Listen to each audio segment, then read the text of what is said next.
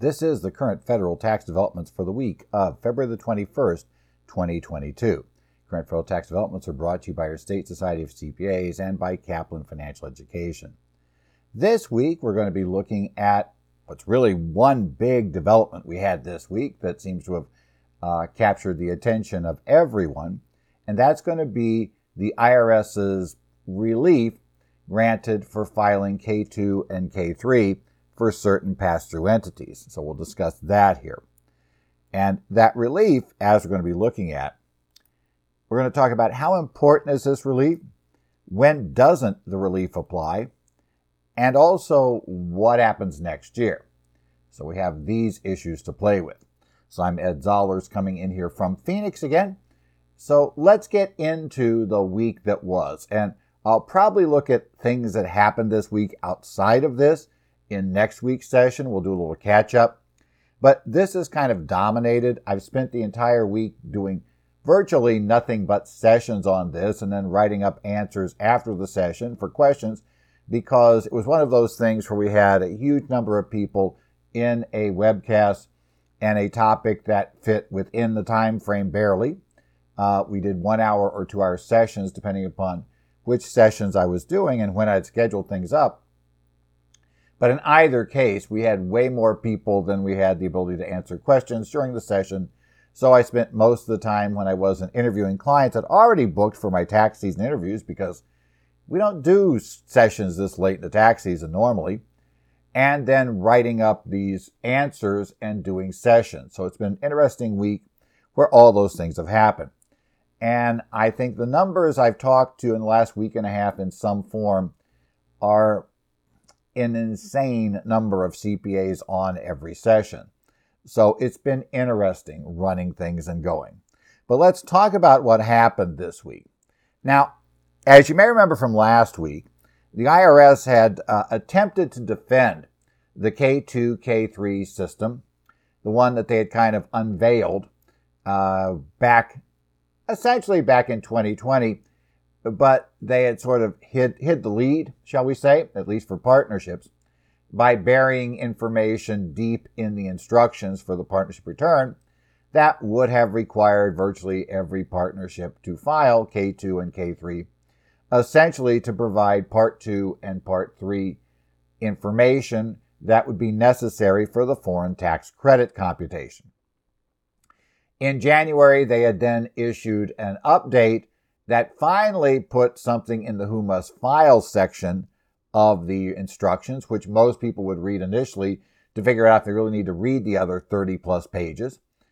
And that suddenly gave the first clue that even if you had no foreign activities and no foreign partners, you might still need to actually file this form.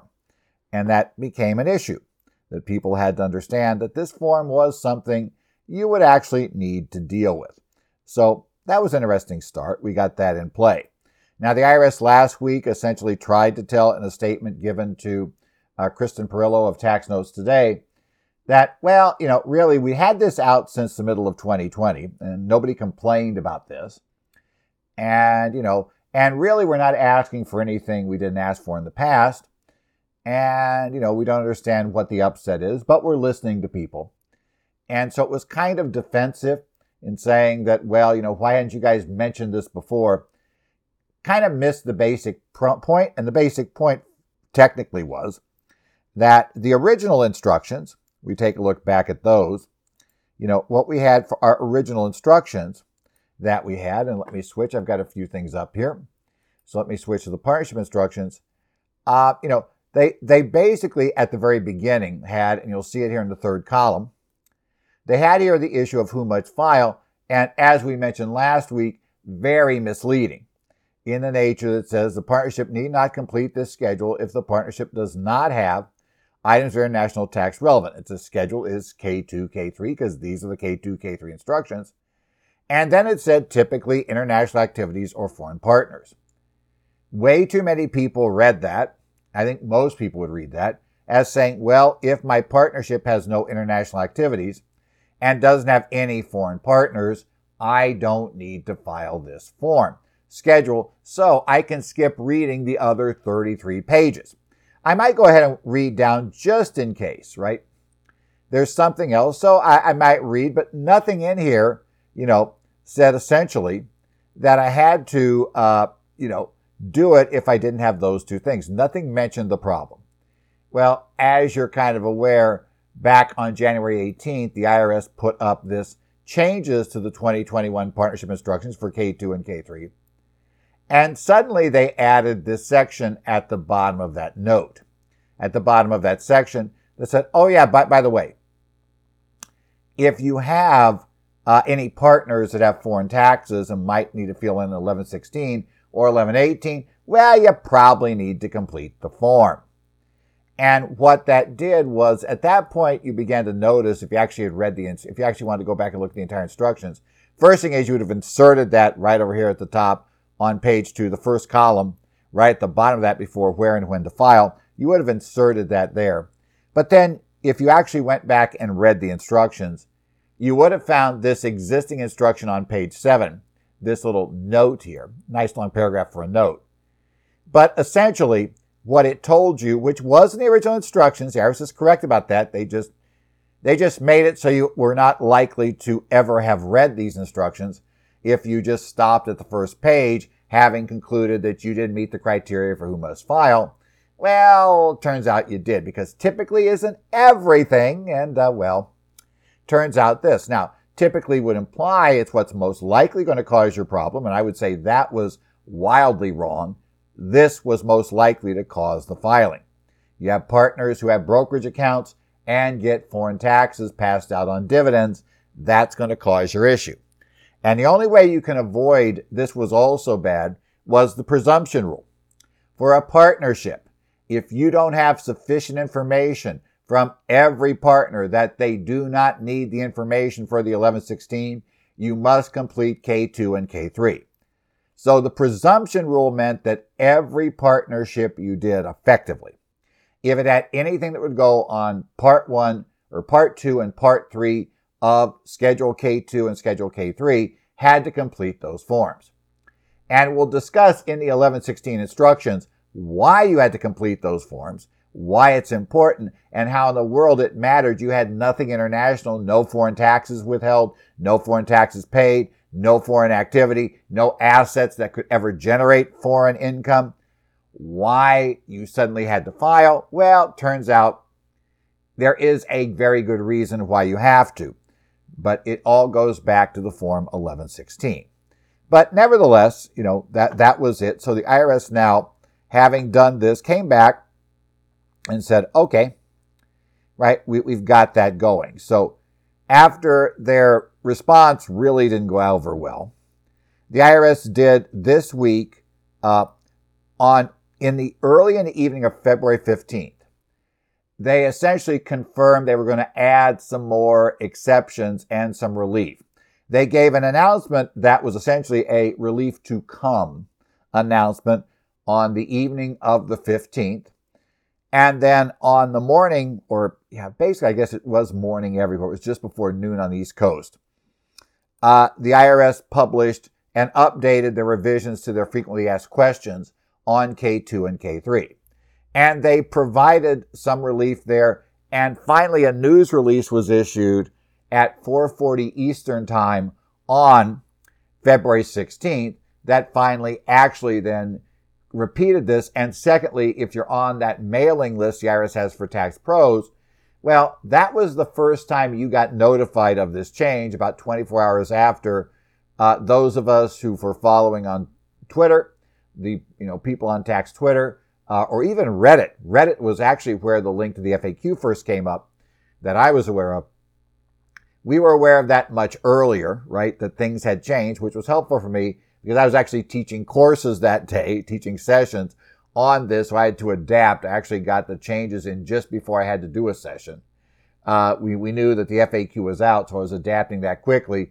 Then had an hour between sessions to try to clean up a bit more and do a little more studying of what was in there. But today I've got time, so we're going to talk a little bit more about it today. But before we do that, let's go ahead and take the background of what was the general rule.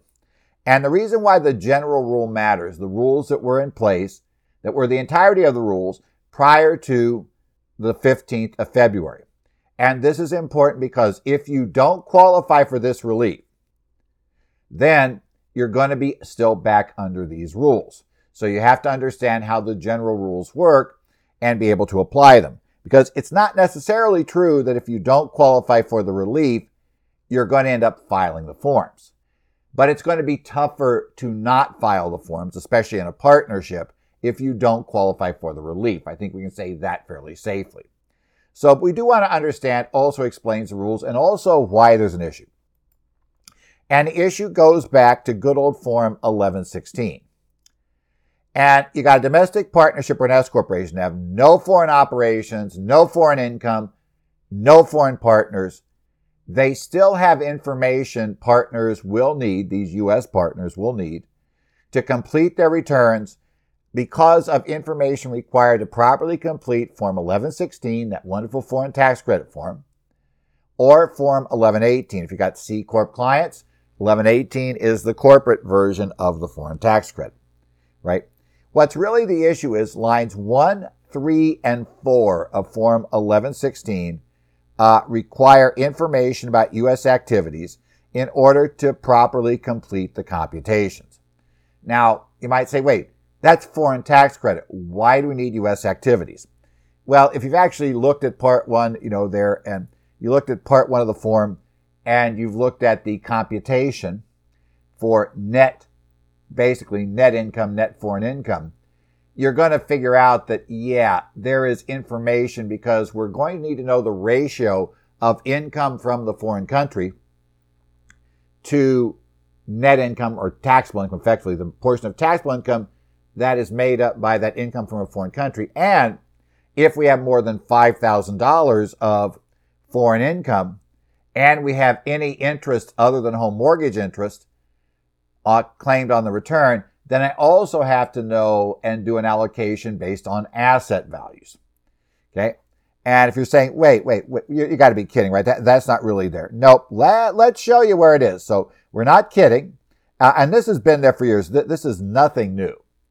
That this has been around for years. So let's go ahead and let's take a look back into the 1116 instructions, in this case, Form 1116. And if you look at that, you come down here, and where you're going to see where our problem comes in is right here in the Part 1 specific instructions, beginning on page 15. Now, that tells you about taxable income or loss from sources outside the United States.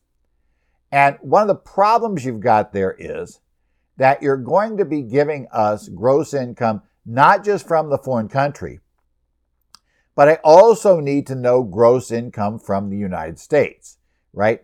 I need to know this, right? I need to know both gross income from the foreign country and the United States. Eventually, that's going to come up as we do it. At the very beginning, we just talk about gross income from the foreign country, and that's not a problem. But when you start getting over here at lines 2 through 5, deductions and losses, and specifically lines 3 and 4. Lines 3 are allocation of deductions generally that aren't specifically associated with a type of income. And item 4 is the allocation of interest. And when you get there, you're going to discover that we're going to be doing an allocation on line 3, right? So what we're going to have to do on line 3 is we're going to need to have our gross income. And our gross income, as we're going to see here, your gross income from all sources and all categories, both U.S. and foreign. Now, your partnership may have no foreign income, no foreign gross income, but it's wildly likely it has U.S. source gross income. It's wildly likely it has deductions. It's wildly likely, not wildly likely, but somewhat likely, especially if it's a rental partnership, that you have interest expense. Okay? These items will all be required. Okay? The income is going to be required to allocate the expenses that don't directly relate to foreign income, and that, or foreign or U.S. income. And that could be things like standard deduction. It applies to either type of income. If all you had was foreign income, you'd still get a standard deduction, right? You'd get the standard deduction. And clearly it would all apply to the foreign income. If all you have is U.S. income, you're getting the standard deduction. It all applies to U.S. income. If I have a mix of U.S. and foreign income, then it applies to either. And that's important because The limitation on claiming the foreign tax credit will depend to a large extent on the ratio of foreign income in taxable income to overall taxable income. And we're going to compute that by starting with gross income and then computing the deductions that come out for the foreign income. And essentially what's left over will be U.S. Well, the deductions have to be allocated. That allocation is based mainly on gross income. And I say mainly because there's going to be an exception. But to know how far it goes, I said standard deduction. Look at this worksheet. Worksheet 4A on page 16 of the 1116 instructions specifically is dealing with your home mortgage interest, right? That's part of the issue here, right? Those are the issues involved. Also, we're going to find that if we have other interests, right? Other types of interests, and I'll scroll up here for just a second, right? In this case, if we have other interests, then we also have to do an allocation, right? That'll be there. Now, there is exceptions if we don't exceed $5,000. But as noted here, much of that interest, aside from home mortgage, has to be allocated using a special asset method that is described in detail in Pub 514. That's also going to be a key issue here. To understand the instructions for the K2 and K3, Part 2, Part 3, there is a presumption you have read and you're familiar with the instructions found in the 1116 instructions and publication 514, which deals with the foreign tax credit. So as I said, publication 514, foreign tax credit for individuals, there's an assumption you know about all this. So that's our starting point. If we need anything that's talked about in this publication or back on the instructions for the Form 1116, we need any of that stuff to complete it. Well, we need to have the partner, from the partnership, I need the partnership to inform me as a partner about that information. And that means that, yeah, it's going to get messy fast. So let's go ahead then and go forward. What in the world, when do we have to complete this under the general rule and under what conditions? Generally, we're going to have to complete this under the general rule if a partner or shareholder has foreign taxes for which a foreign tax credit may be claimed and they're not eligible to make the election to not compute the limit on credible foreign taxes and thus not file Form 1116. An individual can make that election if three things are true. And this is actually described on page 1 of the 1116 instructions. And what they're going to tell you there is you can do it if you have only passive category foreign income. Passive does not mean passive activity, section 469, the loss limitation calculations. Nope. In this world, passive means dividends, interest, and certain other investment assets. And you'll find that is described for you in the instructions about how you can get out of doing this. Okay. Also, taxes reported on, if you have foreign taxes reported on qualified payee statements. Now that means I've got foreign taxes, but it's been reported to me on what's called a qualified payee statement. A qualified payee statement is 1099 INT, 1099 DIV, Form 1041 K1, or that should be Schedule K3, not K1, Form 1065 and 1120S. If all of my taxes are reported, my foreign taxes are reported to me using those schedules, I'm fine. And I have no more than $300 of such taxes. If all of that is the case, then I'm great. Things are ready to go. And the details of that election are found back in the 1116 instructions. And the initial part of it is found actually right on page 1. On page 1 of the instructions, we're going to find that this is found right when we get down there. And it tells you how to claim the foreign tax credit without filing Form 1116. If you do this, then you're going to be able to just claim the credit directly on Schedule 3, Form 1040 on the simple line there. That line says, foreign tax credit. And then it says attach 1116 if necessary. If you make this election, there's no 1116 to attach. You just take those numbers straight over, your total taxes for the year, and that's what you report. In that case, basically, we don't need all this information. And by the way, the passive category income, it is discussed there, and it's a bit broader, we can say, than this, as I recall. It actually has a description there, but there, in addition to interest and dividends is usually the big thing, right? It could be from royalties, rents, annuities, excess of gains over losses of property that produces such income, or non-income producing investment property, excluding gains or losses from current foreign currency or foreign transaction, right? That's also the group. If that's all of your foreign source income, and, right, which is passive, and you're getting it from the qualified, we're getting it from, as the instructions tell us, our assessments, our qualified payee statement, and we have less than $300 of such taxes, or $600 if married filing a joint return. If all of those are true, then we're able to opt out. And so if a partner is able to opt out, then that also means we don't need to give him the K2, K3 information. He or she is just going to have to, in essence, tough luck, we don't have to tell you. You may want to anyway, but we don't have to.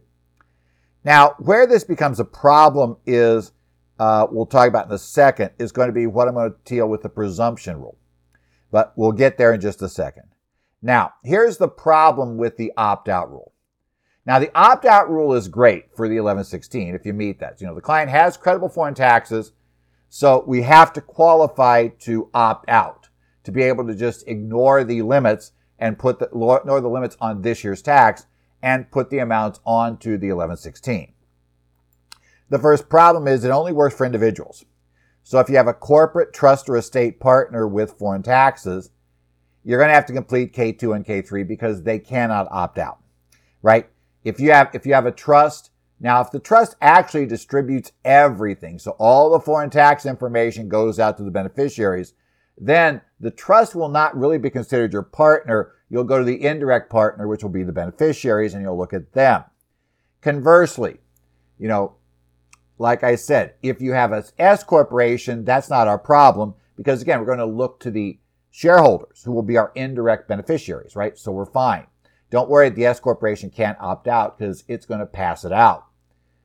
But we do have to worry about indirect partners all the way down. So if you have a partnership that is a partner in your partnership, you got to go find out about their partners. And if they have a partnership that was interested in them, you're going to have to drill down that level. You got to keep drilling till we run out of partnerships to look through to get that done. So kind of messy, but there's where we go.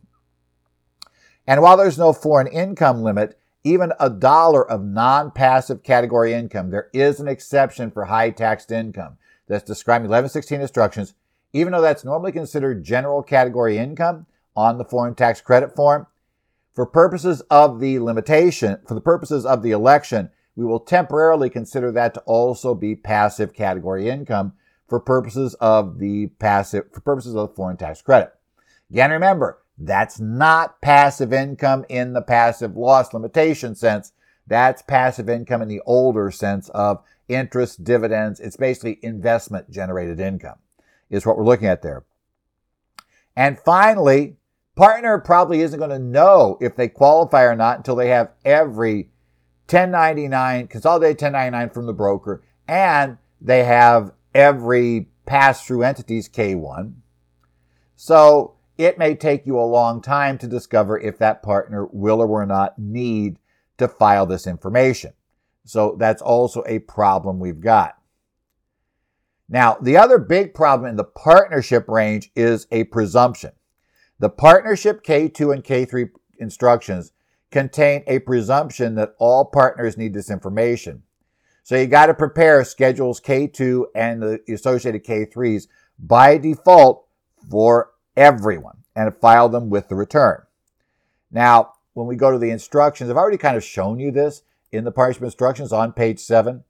That last paragraph of the note on page 7 in the first column, it says, if you do not have or receive sufficient information or notice regarding a direct or indirect partner, regarding whether they can make this opt-out or whether they have credible foreign taxes, you must presume they're eligible to claim a foreign tax credit and such partner would have to file Form 1116 or Form 1118 to claim a credit. You have to complete Schedule K2 and Schedule K3 accordingly. Now, the other interesting thing there is it never really gives us an option to say, could the partner tell us that they're going to claim the deduction for foreign taxes, which would eliminate the 1116. They're going to put that on Schedule A. Now, let's be honest. In most cases, putting the foreign taxes on Schedule A is going to disadvantage that partner who's probably not going to want to do it. But nothing here says even if they would make that sacrifice, it's not clear it gets you out of filing this form. I would say, that for safety purposes, I would say you need to do it. And remember, if you don't follow this and you have not properly completed K2, K3, you didn't complete it when it was required, the IRS is looking at failure to file the return penalties, which get very nasty in a partnership or S corporation context. That is the threat. It was 2021-39 in talking about reasonable cause relief for K2, K3 this year, issued last year. It specifically outlines the penalties that would apply. So we know what the IRS claims they are able to assert if you don't follow this. And it does get more expensive if you intentionally don't follow it. So your client that says, I don't want to do it and they can't make me, it could get really costly then, because that's also the fact pattern that is most likely to never get reasonable cause relief. So just saying, you have to understand that if they're going to nail anybody, they're going to nail the I don't want to do it and they can't make me partnership. We'll just phrase it that way. That's how this thing works. So as I said, given the presumption, the partnership presumption rule, we can only avoid this if we have information from every partner that they do not need this information. Depending upon how many partners, remember, this counts indirect partners as well. So I have to go all the way down to every partner and wait till everyone can tell me they don't need this data. Now, if I'm preparing the individual partners for all the returns and they all give me authorization to share information with the partnership, I probably can't complete their individual returns so the partnership returns done anyway, right? I could literally, I basically probably would be in a position where when I'm ready to finish the partnership return, I've already got all their brokerage statements, etc., or I tell them they got to get that in or the partnership return won't be done. And I can force the issue a bit, shall we say. I might know everything, and then it's very simple. I can know they all qualify to opt out.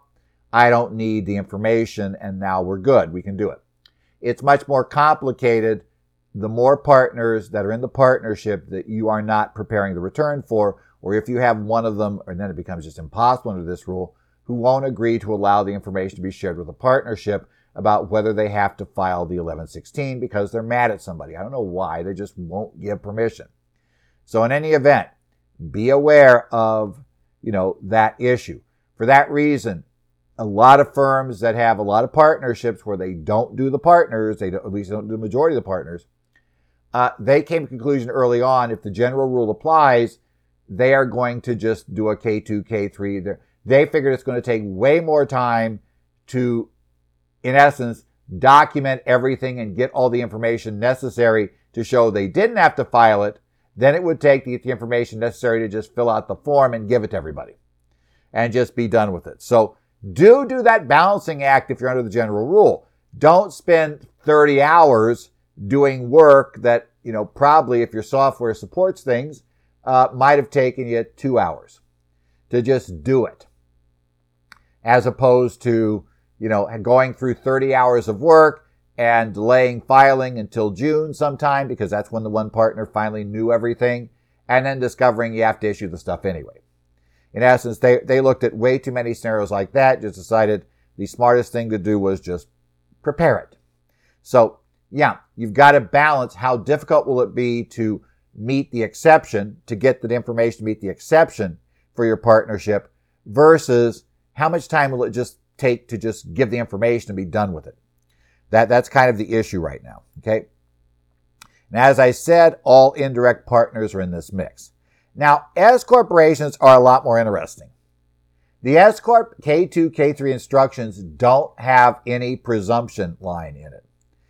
In fact, they do tell us that we must prepare the schedules, do the K2, do all the K3s, if any shareholder requires that information.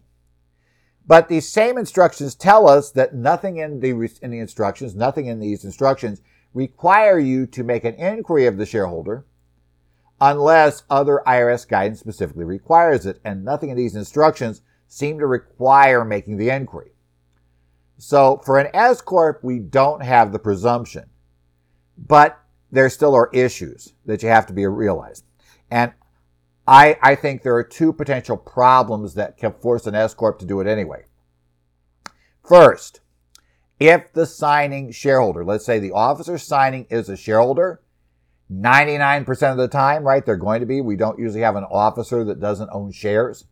So if we have a shareholder signing the return, and that shareholder has credited foreign taxes that are going to be in excess of him or her being able to make the election, or he or she has other type of income. They know they're going to have other type of foreign income that's going to block the election. I don't think they can sign the form. I don't think they can sign the return because they would be committing perjury, because under the jurat, they are supposed to say this is true and correct to my knowledges, and they have knowledge that a shareholder requires this information. They do. Similarly, I think the preparer may have a problem here.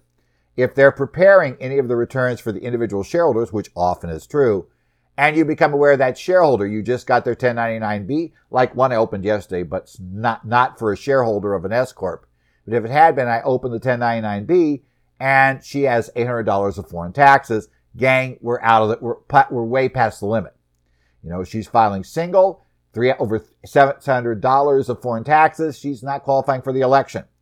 So if I was doing an S corporation that she's a shareholder in, I'm now aware that there's a shareholder that needs to file these forms. And that's a problem.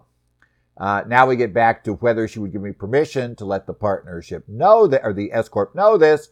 And then we get the whole conflict of interest potential measure. So you'd hope that she's not upset with the S Corp and simply says they don't, it's not their business anything about this. I'm not talking to them. I forbid you, right? Absolutely. And it doesn't matter if she forbids me or not. She's got to give me permission and written permission, because it's 1040 information, to use it for anything besides her return.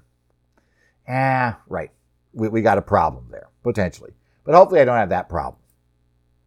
Okay. Now, that's a long way around to getting to the actual relief. So what did we get this week? And these are the FAQs of K2 and K3 Tax Life, right? This updated FAQ, which is on the IRS website, was issued the morning of February 17th. Or I should say 16th. I always get my dates wrong here. I forget. 15th was the first day, 16th was the other. I keep forgetting Monday was the 14th, right? So we got to get into that. It added question 15, which provided specific relief, right, for this purpose, right?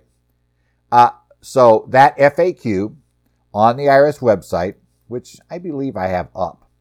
So let me go back and see if I've already got it up in Chrome, so I can switch over to do this issue. The problem is they all say this. Oh, well, did I actually have this? Maybe not. Okay. Well, they put the, there it is, frequently asked questions. So this went up that morning, right? Actually went up the 16th, and then it got modified the 17th. And the only modification of the 17th was they forgot to put all these added things in here, because all came up on the 16th to give the date these things came up. So basically this came up, and the big one's going to be down here in question 15.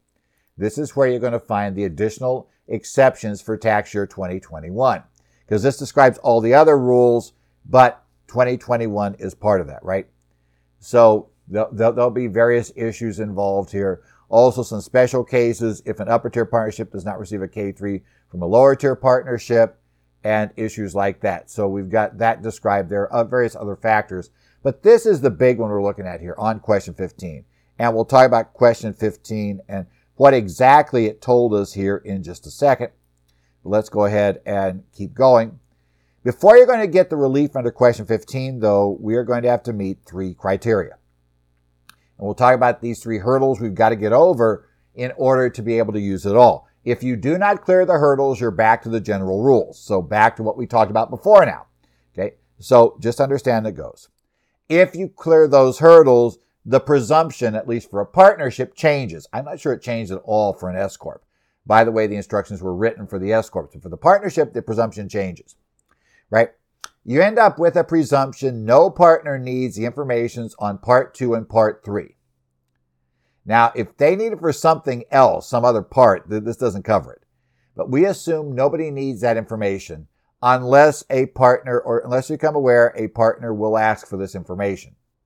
If we become aware of that, then we're back to having to file it and hand it out, okay? That's the requirement, but we now go to waiting for that. There is a link, which never fits well in these slides, but there it is, which will get you there. I just go to Google and, query, schedules K2 and K3 frequently asked questions. And if you want to really do that bright, you put site:/irs.gov first, then put that down. And it should take you straight to these FAQs. Now, what the IRS originally announced was this on that evening, right? And they eventually did put it online on the special alert page too that we had there. But it told us they were going to give us certain relief with an S corporation with no foreign activities, partners or shareholders, and without knowledge of partner or shareholder need for the information. Now, that's interestingly worded.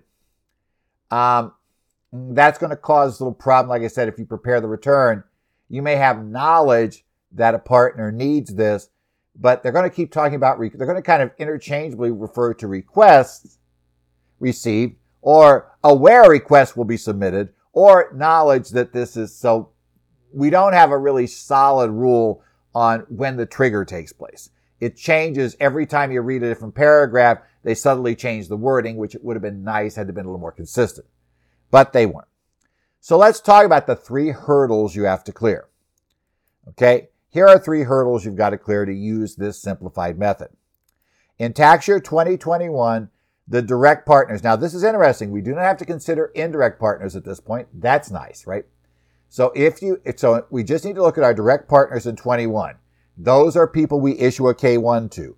I do not have to ask my S corporation partner if, they have any of these people. I don't have to do drill down. So there's good. As long as none of my K1s are going to, get this in the right order, a foreign partnership, a foreign corporation, a foreign individual, a foreign estate, or a foreign trust, I clear the first hurdle. Okay. If you're sending any one of those back to the general method, we're done, right? You're not going to get this relief. The second hurdle you need to claim, again, looks at your 2021, this year. You have no foreign activity. That includes no foreign taxes paid or accrued. This is a stumbling block that's more likely to be an issue for your partnership, right?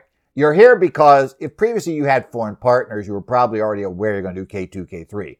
So nothing surprised you about the presumption rule, except you'd have to fill in maybe Part 2 and Part 3 when you thought you didn't have to, but otherwise you're already doing K2, K3. If you didn't think you were doing it, now you've got a problem. If you have any foreign taxes paid or accrued, you're back under the general rule.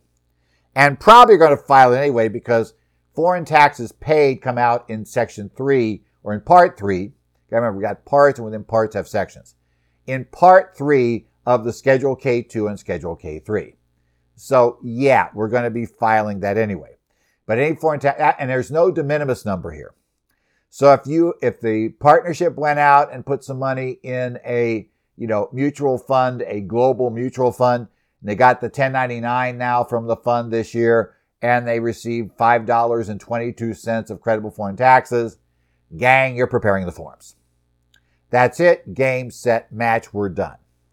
Also, you cannot have any ownership of assets that generate, have generated, or may be reasonably expected to generate foreign source income. So any assets outside the country will generally be in this category. So you've got, you bought a rental property in Mexico. You're not yet ready to rent it, but you're planning to rent this property in wherever outside the U.S. That is an asset that may reasonably be expected to generate foreign source income, certainly will at some point. And that creates we need that asset number because of the Schedule 3 or the Part 3, Schedule 3, get that right, Schedule K1, Part 3, Schedule K1. Section 2, interest disclosures. We have to disclose asset values there. So either one of those takes you off the list. So you're gone back to the general rule again. Okay. Finally, in year 2020, this can get you in trouble based on last year's K1. The partnership or S corporation did not provide to its partners or shareholders, noted the partners or shareholders request information regarding on the form or attachments anything on line 16 of Form 1065 or the equivalent line 14, I should say of Schedule KK1 of 1065, or the equivalent line 14 on Schedules K and K1 of the 1120S. Line 16 and line 14 is identically worded on the S Corp K1, is foreign transactions. That's where you disclose your foreign taxes, foreign income, anything else related that you had last year. If you made any disclosures in box 16 on the K1s last year, you don't qualify for this relief. Now realize, if this year you have none of that stuff and all the partners qualify for the exception, you still might not need to file the K2 and K3, but you're not going to get the presumption you don't need to. That's the big caveat. If that was there last year, or if somebody requested it last year and you provided it to them last year, you're now back to presuming everybody needs this data. You have to do K2, K3. Even if you don't have this data this year, you're going to have to report the gross income numbers, because this is the IRS's presumption that these partners or shareholders have foreign activities. As such, we need to give them this information. There's also a requirement, similarly, if you had to do certain specific disclosures in the other disclosure box, box 20C for a partnership, box 17D for an S Corp, you have a controlled foreign corporation, passive foreign investment companies, 1120F information, section 250, that whole FDII stuff last year, 864C8, 721C partnership information with foreign entities, and section 7874 disclosures. And if you had those, you had entries down in 20C related to foreign items of this sort, then you have to. Also, you don't qualify for the automatic don't need to do this.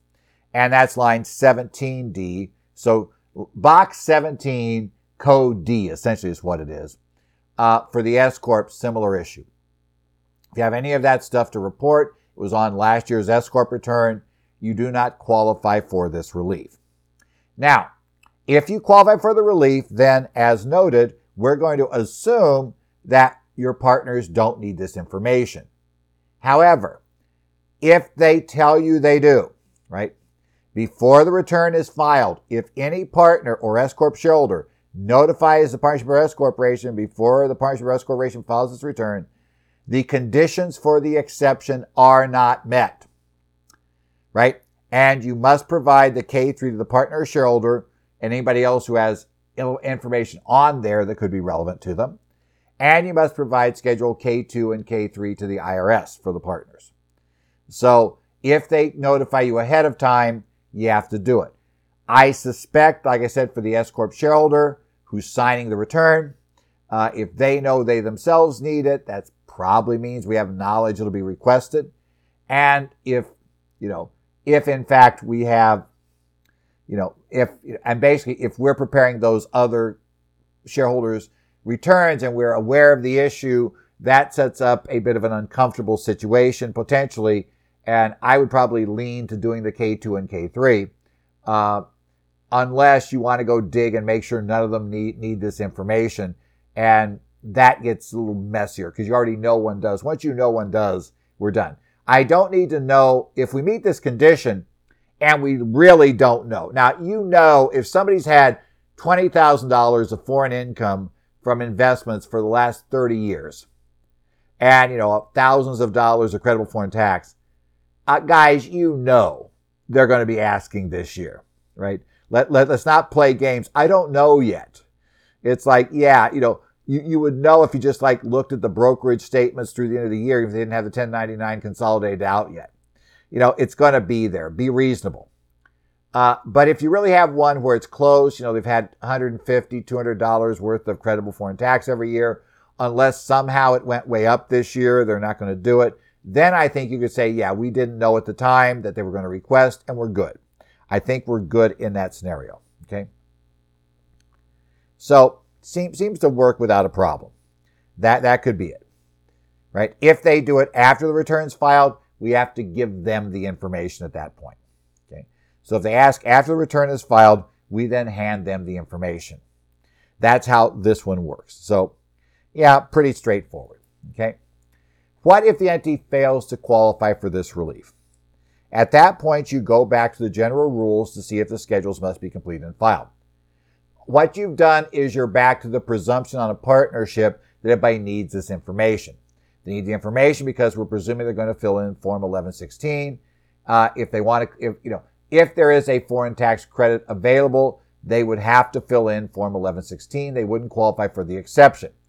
The only way we can avoid this is find out they have no credible foreign taxes, so there's not going to be 1116 filed. Or we're going to find out they qualify for the exception. Even though they have the taxes, they could go straight to Schedule 3.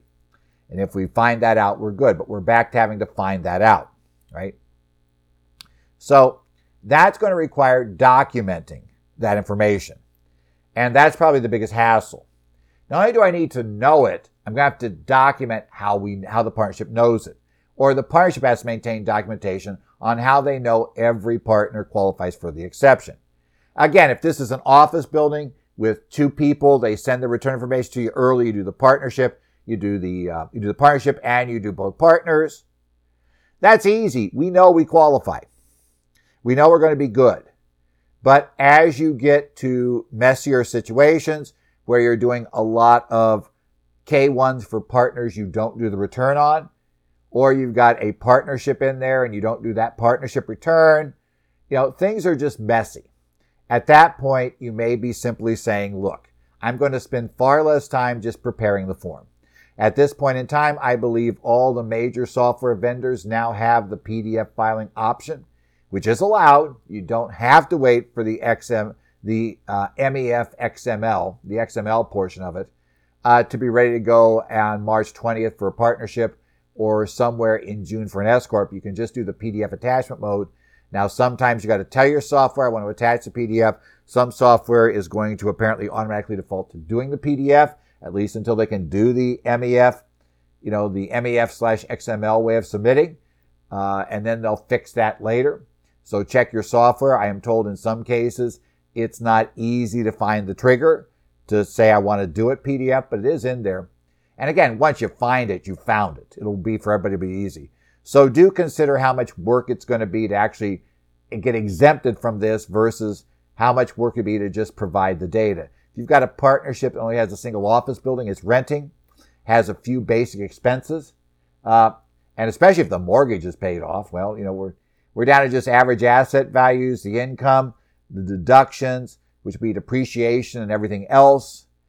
It's going to be a fairly simple disclosure. There's not going to be much point in actually fighting too hard to keep from doing it if you end up with a bunch of partners, who you don't do the returns for. Then it's probably going to be simpler to just say forget it. And I think that'll be true even if your partnership is a little more complicated in what it does.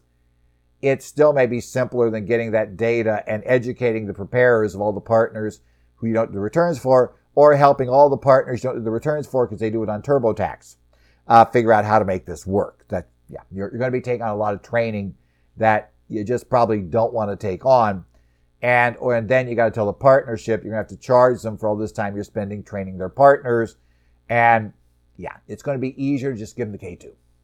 We'll put it that way. And as I said, because of the way the instructions are written for the S-Corp, I keep going back to that, I don't see the presumption there. And without the presumption, I think the S-Corp may still be in the same position whether or not you do this. The only difference there is it doesn't say notify in the S-Corp rules. It's just if one will have to do it. And there, I think now as a preparer, you're really stuck if you know or have reason to believe that one will need to do it. You're really stuck if you try to prepare the S-Corp return without preparing the K2, K3, because remember, you do sign a jurat under penalties of perjury as well, that return is complete and correct. In all relevant, in all areas, based on all of the knowledge you have, and you have knowledge it's not. So that's a problem. Otherwise, hey, we got it. Will we see more relief? I don't know. I doubt this year we will.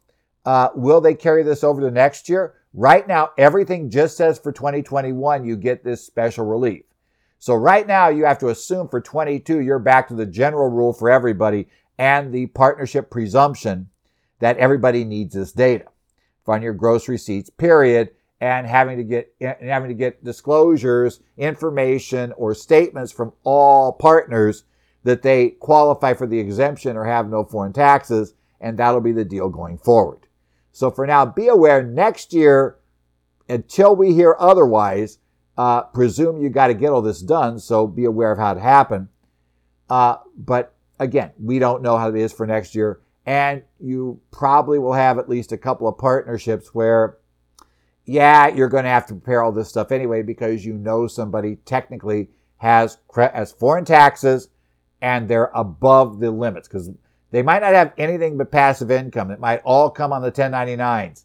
But once it goes over $600, I don't care what their filing status is, they're going to need it. And if it's under $600 but more than $300, then we also kind of have to know if they're a married couple, are they filing a joint return or not, because only a joint return would qualify at, let's say, $500 of foreign taxes. If it's all in the name of one spouse, then, I need to know, are you going to file a separate return or a joint return? And that may be the issue for the spouse who is receiving the K-1. Whose name is the partnership in? And is that person have more than 300? And if they do, are they filing a joint return? And that's interesting questions. And again, even more likely to produce some of that none of your business. I don't want to let you know that we're filing separate because we're going to get divorced. That's nobody's business but ours. And they won't say, I'm not going to tell you because we're getting divorced, but they'll probably figure out if you're doing married separate and that information gets to the partnership. Ooh, why aren't you guys filing a joint return? Well, because we're getting divorced, but we haven't told anybody yet. Yeah, so you might run into trouble there. So otherwise, hopefully that's, after a messy week, has settled down some things and you now understand the parameters for the K2 and K3. I will look at other update items next week, but this week I felt that given all the stuff I've been doing, given all the information going on, and given all the questions I've gotten, that this clearly was the big thing. So we did the big thing this week. So going forward, like I said, I do have, if you have questions, Ed Zollars at currentfederaltaxdevelopments.com. I also do hang out on the Connect sites for Arizona, New Jersey, Minnesota, Illinois. Take a look at Washington. Look at the information posted on Idaho's posting sites. So you can find me there if you have it. I also hang out on Twitter at Ed Zollars is my handle there. You can follow and I post when things update there. Plus our website, currentfederaltaxdevelopments.com. But in any event, hopefully this is our last crisis for this tax season. Hopefully I don't have to do another set of webinars for everybody where it's overcrowded and we're actually having to get bigger online rooms because we're filling up the rooms that have been purchased initially at a size that nobody felt there'd ever be any risk they'd run out of space. So I'm hoping I have nothing this exciting, let's say from the standpoint of presentations, to do over the next few weeks, and we can just get to the end of this tax season without a problem. But in any event, whatever happens, we will give you the information next week here in Current Federal Tax Developments.